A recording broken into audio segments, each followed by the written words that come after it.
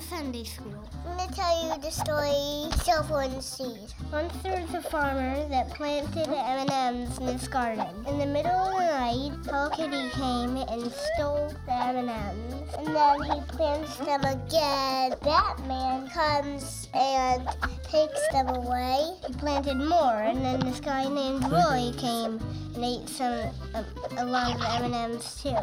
And then he plants them again, and then a tree will come. The big tree with M&Ms on it. And then the M&Ms were on the tree, and then they all fell down. And Hello Kitty, Batman, and Roy all came and ate them all up, and they let the farmer have some too. That's the end.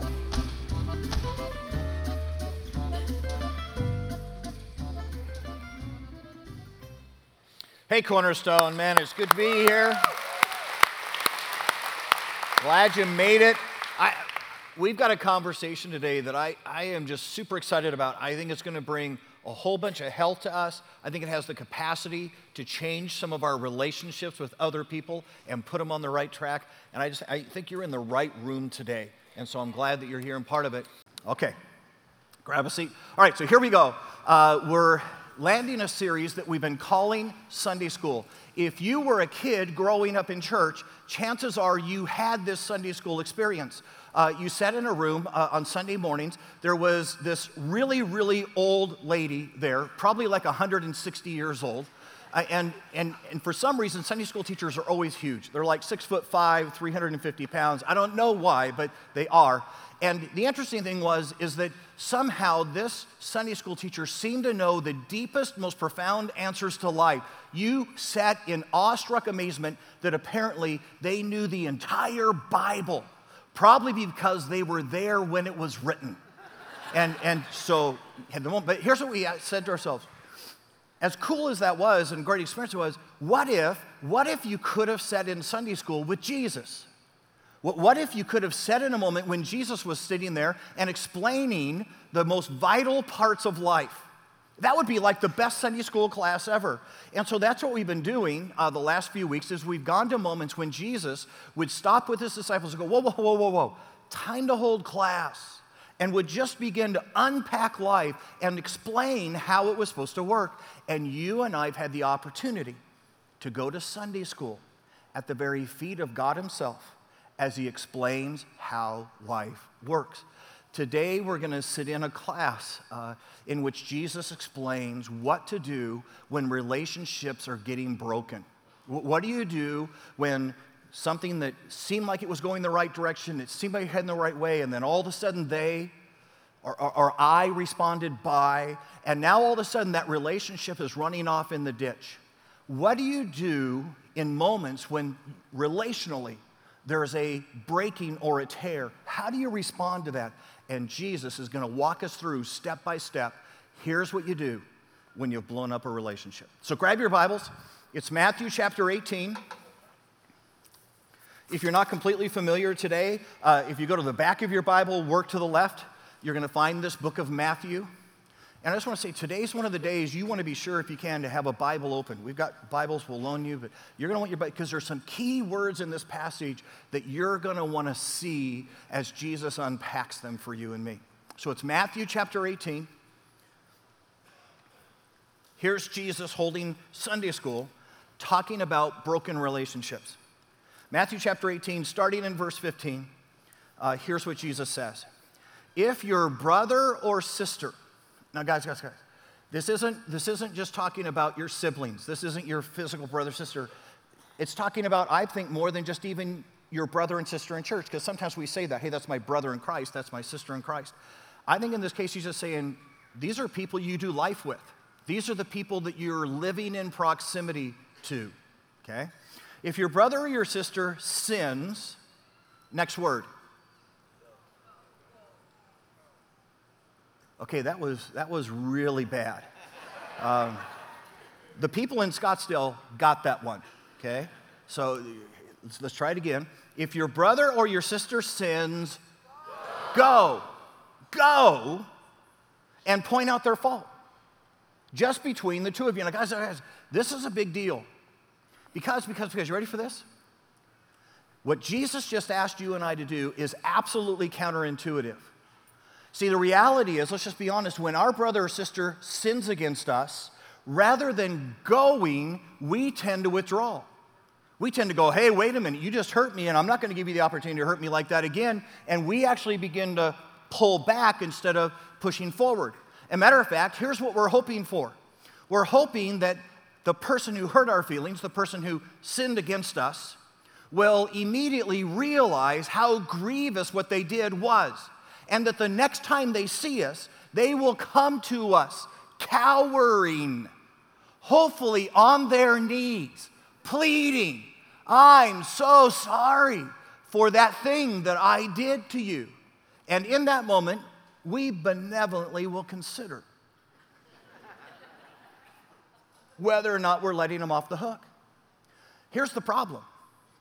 Have you noticed that the vast majority of the time, when someone does something wrong to us, they just go on with their life as if nothing had happened? And so suddenly you and I are in the room, they come walking in, and they just go on like everything's okay, which only causes you and me to be that much more frustrated and angry. And so, mustering all the maturity we possibly can, we pout.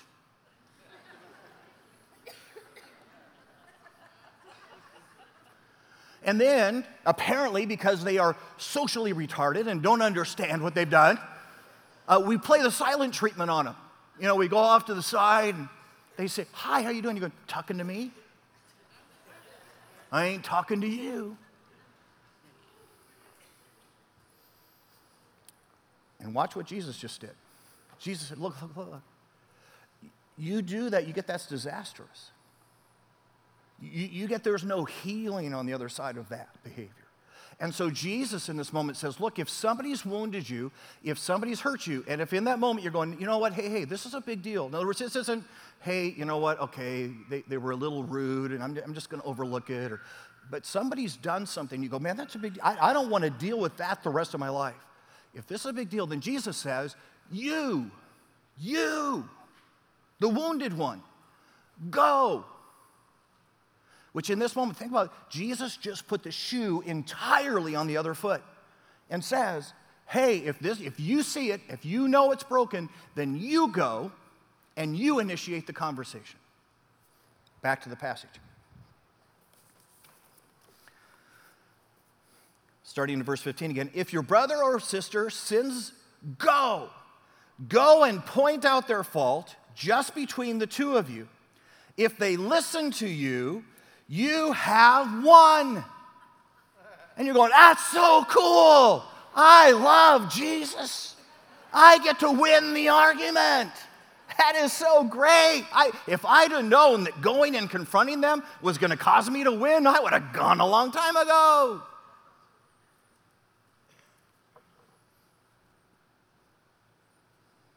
Jesus didn't say go win the argument.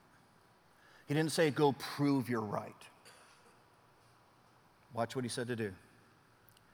If they listen to you, you have won them over. He didn't say, hey, go establish your rightness and their wrongness. Go win their hearts. Win them back to doing life with you. Figure out how to fix the separation. Don't win the battle.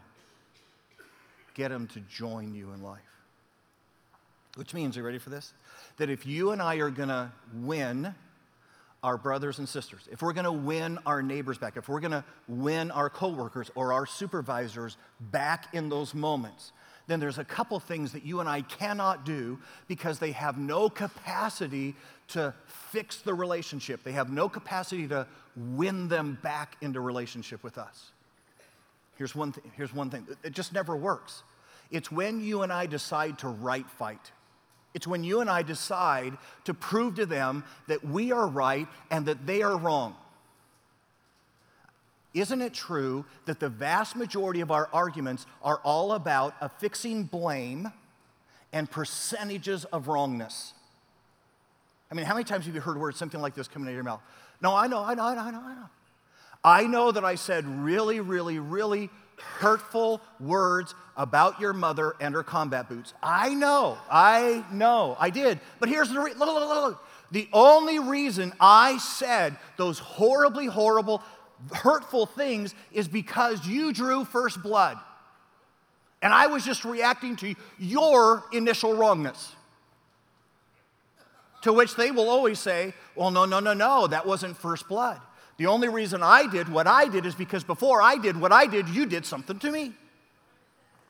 And guys, I'm just going to tell you, you have never experienced a time when arguing for rightness actually restored anything. It always creates distance. Here's why, guys. Look, if somebody's going to win the argument, then somebody has to lose the argument. How many of you in here would just go, Lynn, just being honest and stop, we're not affixing any blame, okay, none of that. How many would say, Lynn, I'll just be honest, I'm usually the best arguer in the room. You know what's really interesting is when a husband and a wife both raise their hand. And here's what you need to know, because guys, believe me, the vast majority of rooms I walk into, I'm the best arguer, which means I have the capacity to win most fights, which means the majority of people around me have to lose. And what you and I need to know is that when we win the argument, we lose the relationship. We immediately cause them to go, see, I knew they weren't going to hear me. I knew they were ever going to admit their responsibility. I knew it. And we actually push their hearts further away from us. And instead of winning our brother, we are losing our brother when we decide to right fight. It's interesting because my niece is getting married. And so yesterday at my house, they held a shower, which meant my house went really, really pink yesterday, just everywhere. And I had to go to the back room to survive. But in the midst of that, my niece's aunt, my sister, wrote her a little note. I didn't know this because I don't attend showers. But apparently one of the things you do at showers is you write notes of advice to the bride-to-be. And so my sister writes this note to our niece. Do not fight to win. Fight for your marriage. I wonder how many painful moments, I wonder how many times of beating her head against a wall it took for my sister to realize that. And now there was a moment in which a mature, godly woman is saying to a young gal who's getting ready to be married for the first time, let me tell you how to avoid a ton of pain. Don't fight to win, because that means your spouse has to lose. Fight to fix. Fight to heal. There's a second thing. Not only is it completely counterproductive to fight to be right, but you realize that the response to people who fight to be right is usually to go underground. It's usually to start what I call the chalkboard in the relationship. Because here's what happens. We had some disagreements, we had some fights in the early days, and every single time we did that, the other person won. Nothing got resolved. All I had to do was lose. And so somewhere right about in here, I said to myself, it's never going to get better. Nothing's ever going to get fixed. That's just one more discussion I lost. And so you stop talking about it and you simply begin to quietly keep score. And every single time they do whatever they're going to do and won't listen to what they're going to listen and didn't even bother to talk about it, you just add one more mark.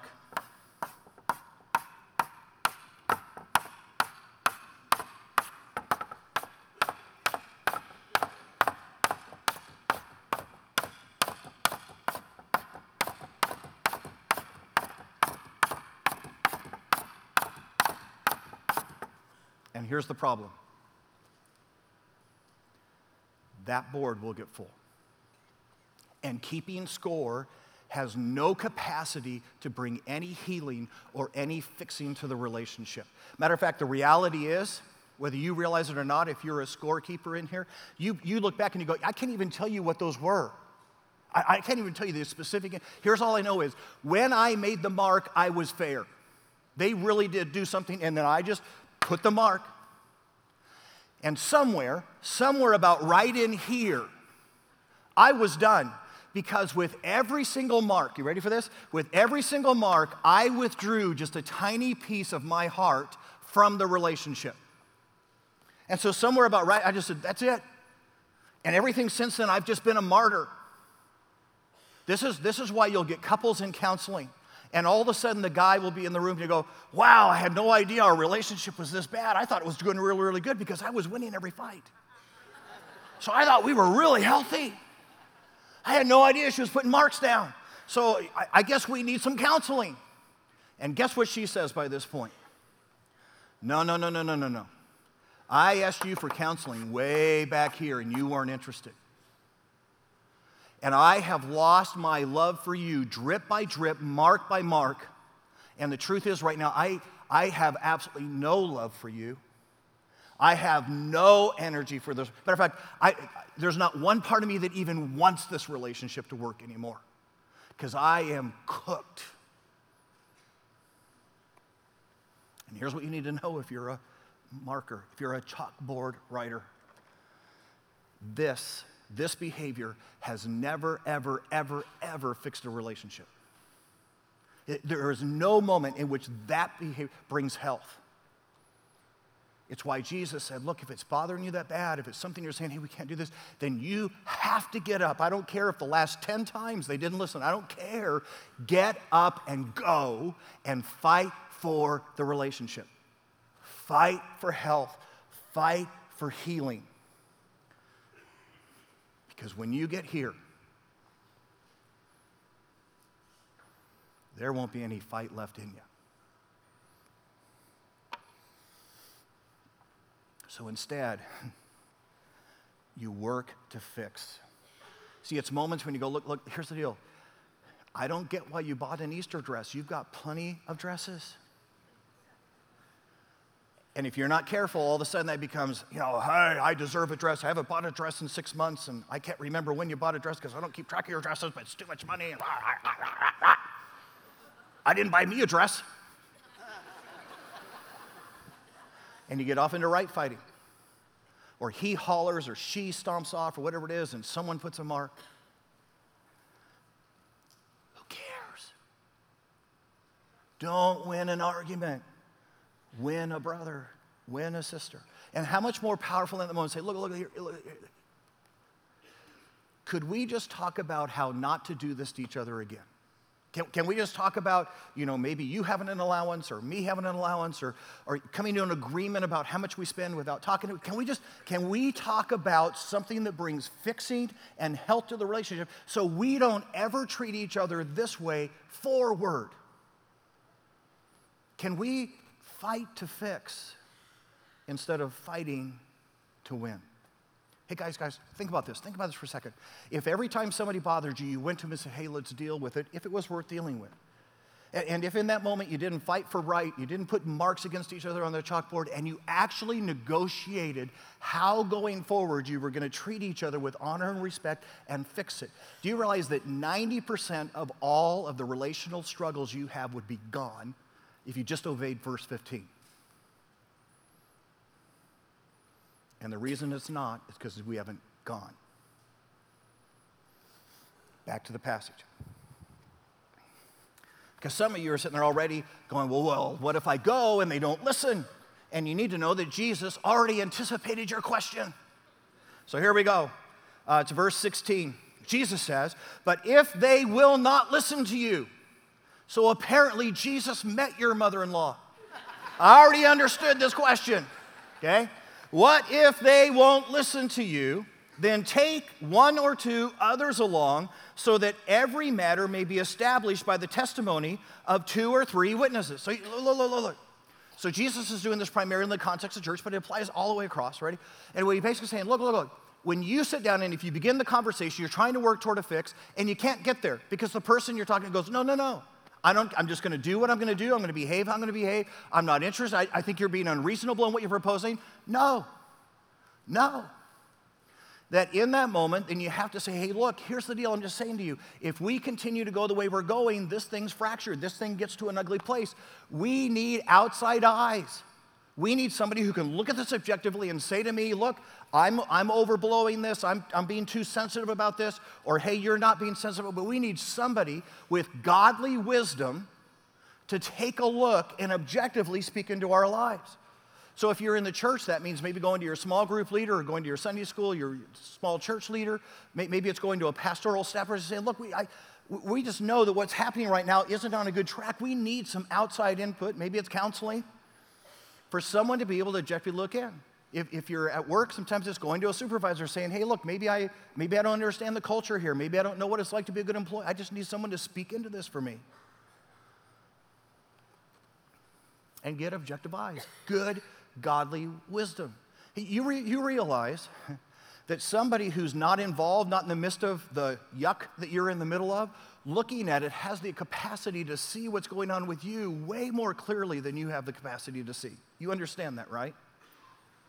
Matter of fact, all the time, I'll invite couples to go out to dinner with Lisa and I, just so that Lisa can see what their marriage is like and then come home and go, Lynn, you're a great husband. I mean, wow. All of a sudden, it changes perspective, right? So if I ever invite you to dinner, you know why I'm doing. No, I'm teasing.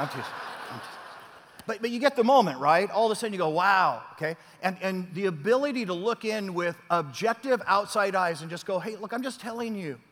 I know that frustrates you about your wife, but I'm just telling you, if you keep responding that way, if you keep doing that, you're going to lose her heart. And I'm just telling you, every wife is going to withdraw if her man treats her that way. It's the ability to look at a wife and say, hey, look, I know you've got fear. I know you've got a lot of trepidation from past relationships that went the wrong way, but you're imposing on him something that he didn't earn. And you're going to have to find healing in yourself and not make him pay for old relationships. And it's the ability for someone to come in and speak godly wisdom into the thing you're trying to navigate.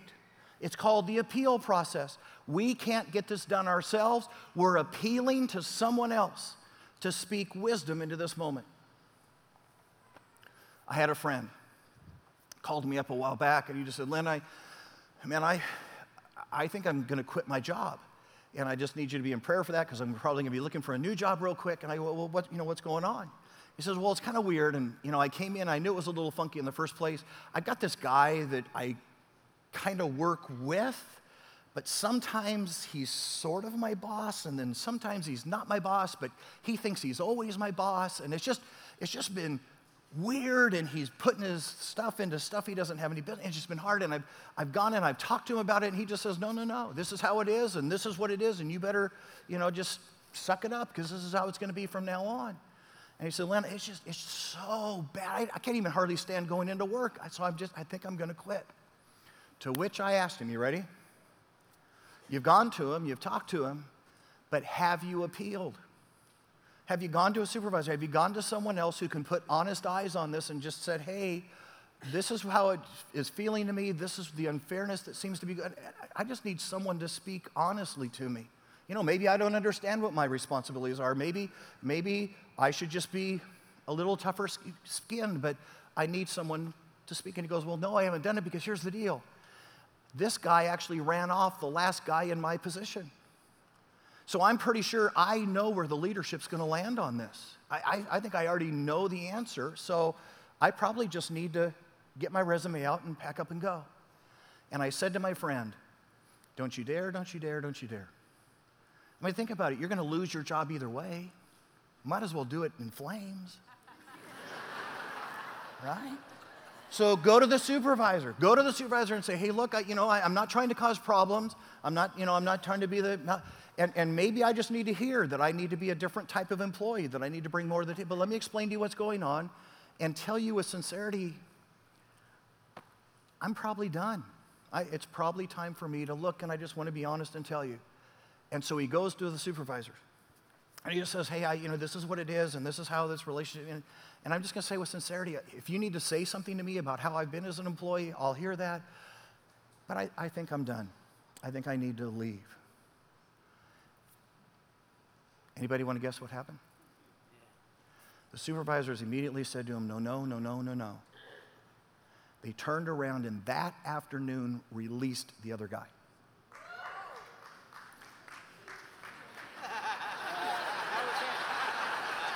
I take it you got a supervisor problem? Monday, go. They not only released the other guy, you ready for this one? And then they promoted my friend. Okay? And guys, I'm not here telling you that that's how it turns out every time. I'm just simply saying to you, it could not have turned out that way. There was no chance for it if he hadn't appealed. If he hadn't gone in and said, look, I just need to say this out loud. I need somebody who's not me and somebody who's not him to look at this with honest eyes, and I need reflection. And guys, some of you, your marriage needs to hold up a hand and appeal and go, I need some honesty. Some of you have relationships with your neighbors and you just need to say, hey, I need a referee on this. I just need someone to put honest eyes on this. It's the appeal process. And then finally,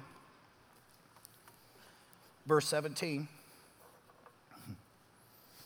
If they still refuse, if they, after all of that, I mean, there's nothing anyone can do. I mean, they are just stuck where they're stuck, and they're not going to hear from anybody, and they're just going to be stubborn about it. I mean, that's just all it is, okay? If they still refuse to listen, tell it to the church. And if they refuse to listen to the church, treat them as you would a pagan or a tax collector. Now, that can be a lot of fun. No. All right, so here's what Jesus is saying. Ready? Jesus is saying it's okay to put up healthy fences and boundaries. That's what he's saying. So let me help you get there. So when it says, hey, wait a minute, if this person's going to come in and they're going to keep acting like a pagan even after they come to church, or they're going to keep acting like a tax collector inside the congregation, then you need to say to them, hey, no. You can't do that here. Because what it's really saying is, hey, look, you can't come into the church, act like you're going to follow Jesus, and still go out and sleep around with anybody you want to sleep around with, go out and get falling down drunk every single night. You can't go out there and curse everybody. You can't do that because you're actually degrading the name of Jesus. You're going to cause people out there to go, why do I need God when you act just as worse than my friends? And so if you're going to act like a pagan, you can't do that in the body. The tax collector comment. You realize that the very, very premise of tax collecting during this period of time was to extort people. And so what the Romans would say is, hey, you're going to collect a 9% tax, but anything you can collect above that, you get to keep yourself. So tax collectors were charging 20 and 25% tax and keeping all that money themselves and extorting people. And they're saying, no, you're not going to come into the church and extort the church. You're not going to do that. And we're just going to create healthy boundaries and say, look, if that's how you're going to live, if that's how you're going to behave, you're simply not going to do it here. Which means there may be moments in your life where you have to say to a friend who keeps borrowing your tools and then never returns them, hey, I love you, and I'm not throwing you away, and I'm not saying I won't be your friend. I'm just saying I'm not going to loan you any more tools. We're just going to put up some healthy boundaries in our life. It was interesting. I had a gal come to me a couple years ago, and she said, Lynn, I'm in this really, really awkward spot because the person that I'm dealing with, the people that I'm dealing with, are my own parents. And she said, it's interesting because, we've gone to them, we tried to explain to them why we think this is a problem, but the deal is my dad just has the most horrible mouth. I mean, he makes truck drivers blush, and he's got crude kind of sexual stuff that he just kind of says in front of the kids. And she said, I just can't even, I can't have that in my home. My kids are hearing things that I just don't want my kids to hear at this point in their lives. And then she said, if that wasn't bad enough, my mom is so racist. She just over and over and over makes these just horrible comments about anybody who's part of any other group. And she said, I don't want my kids hearing that. And she said, I've gone to them, I've talked to them, they won't change. I said, so my next question was, have you appealed? Have you asked others with clean eyes to come in? I said, yeah, we actually had a family meeting. My brothers, my sisters came in, they all sat down with my parents, and they just said, hey, Mom and Dad, you can't do this. We feel the same way about our kids, and you've got to stop. And they just said, hey, that's who we are. That's just what we do. And I said to her, then it's time. It's time to put up healthy boundaries. It's time to parent your parents. And so here's what you need to go back and say is, look, here's the deal, Mom, Dad, I love you, and I'm not throwing you away. But here's the deal. You can't come into our house and say things like that in front of our kids. You can't say things that are sensual. You can't use vulgar language like that. You can't be racist in front of, you just can't. And you just need to know that the next time you do that, the moment you do that, we're going to invite you to leave. Visit over. And Mom and Dad, here's the deal. If we're at your house, and I know it's your house, so you can do whatever you want to do in your house, but you just need to know if we're visiting and the language goes there, or if the conversation becomes like that, then we're simply going to grab the kids and say, visit done, and we're going to head home. We're going to put up healthy boundaries. Not because we don't love you, but just because we're not going to do life like that together. And so Jesus walks us through. What do you do when a relationship is broken? He says, get up and go. Don't you dare be pat. Get up and go. And don't fight to be right, and don't put marks against somebody. Fight to fix. And if they won't hear you, if they won't discuss it, then you raise your hand and you say, hey, look, I think we need counseling, or I think we need outside eyes. We need somebody to speak honestly to both of us so that we can understand what to do next. And then if one in the relationship says, no, I'm going to do what I'm going to do, then at that point you put up healthy boundaries. Which leaves you and I at that moment that says, so what do we do now? Where do we go from here? And the answer is,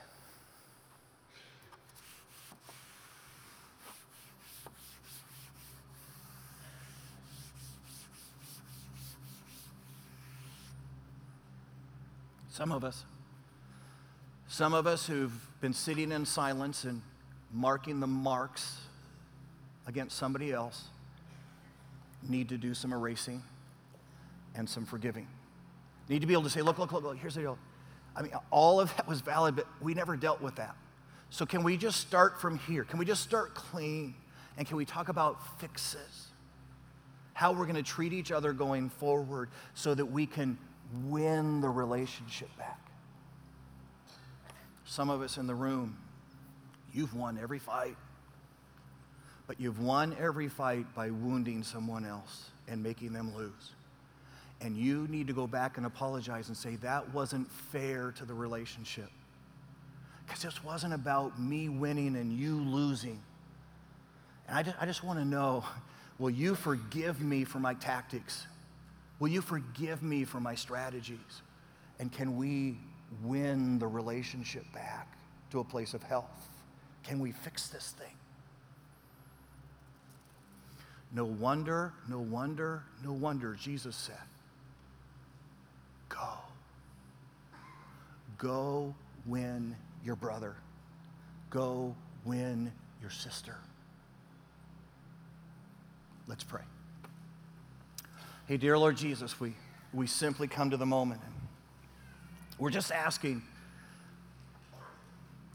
give us the courage to do something that's not intuitive and it's not natural for us. That in the moments that we're frustrated, in the moments we feel like we've been wronged or hurt, would you give us the courage to get up and say, I've got to go win my brother. I got to go win my sister. I got to figure out how we move from here in health.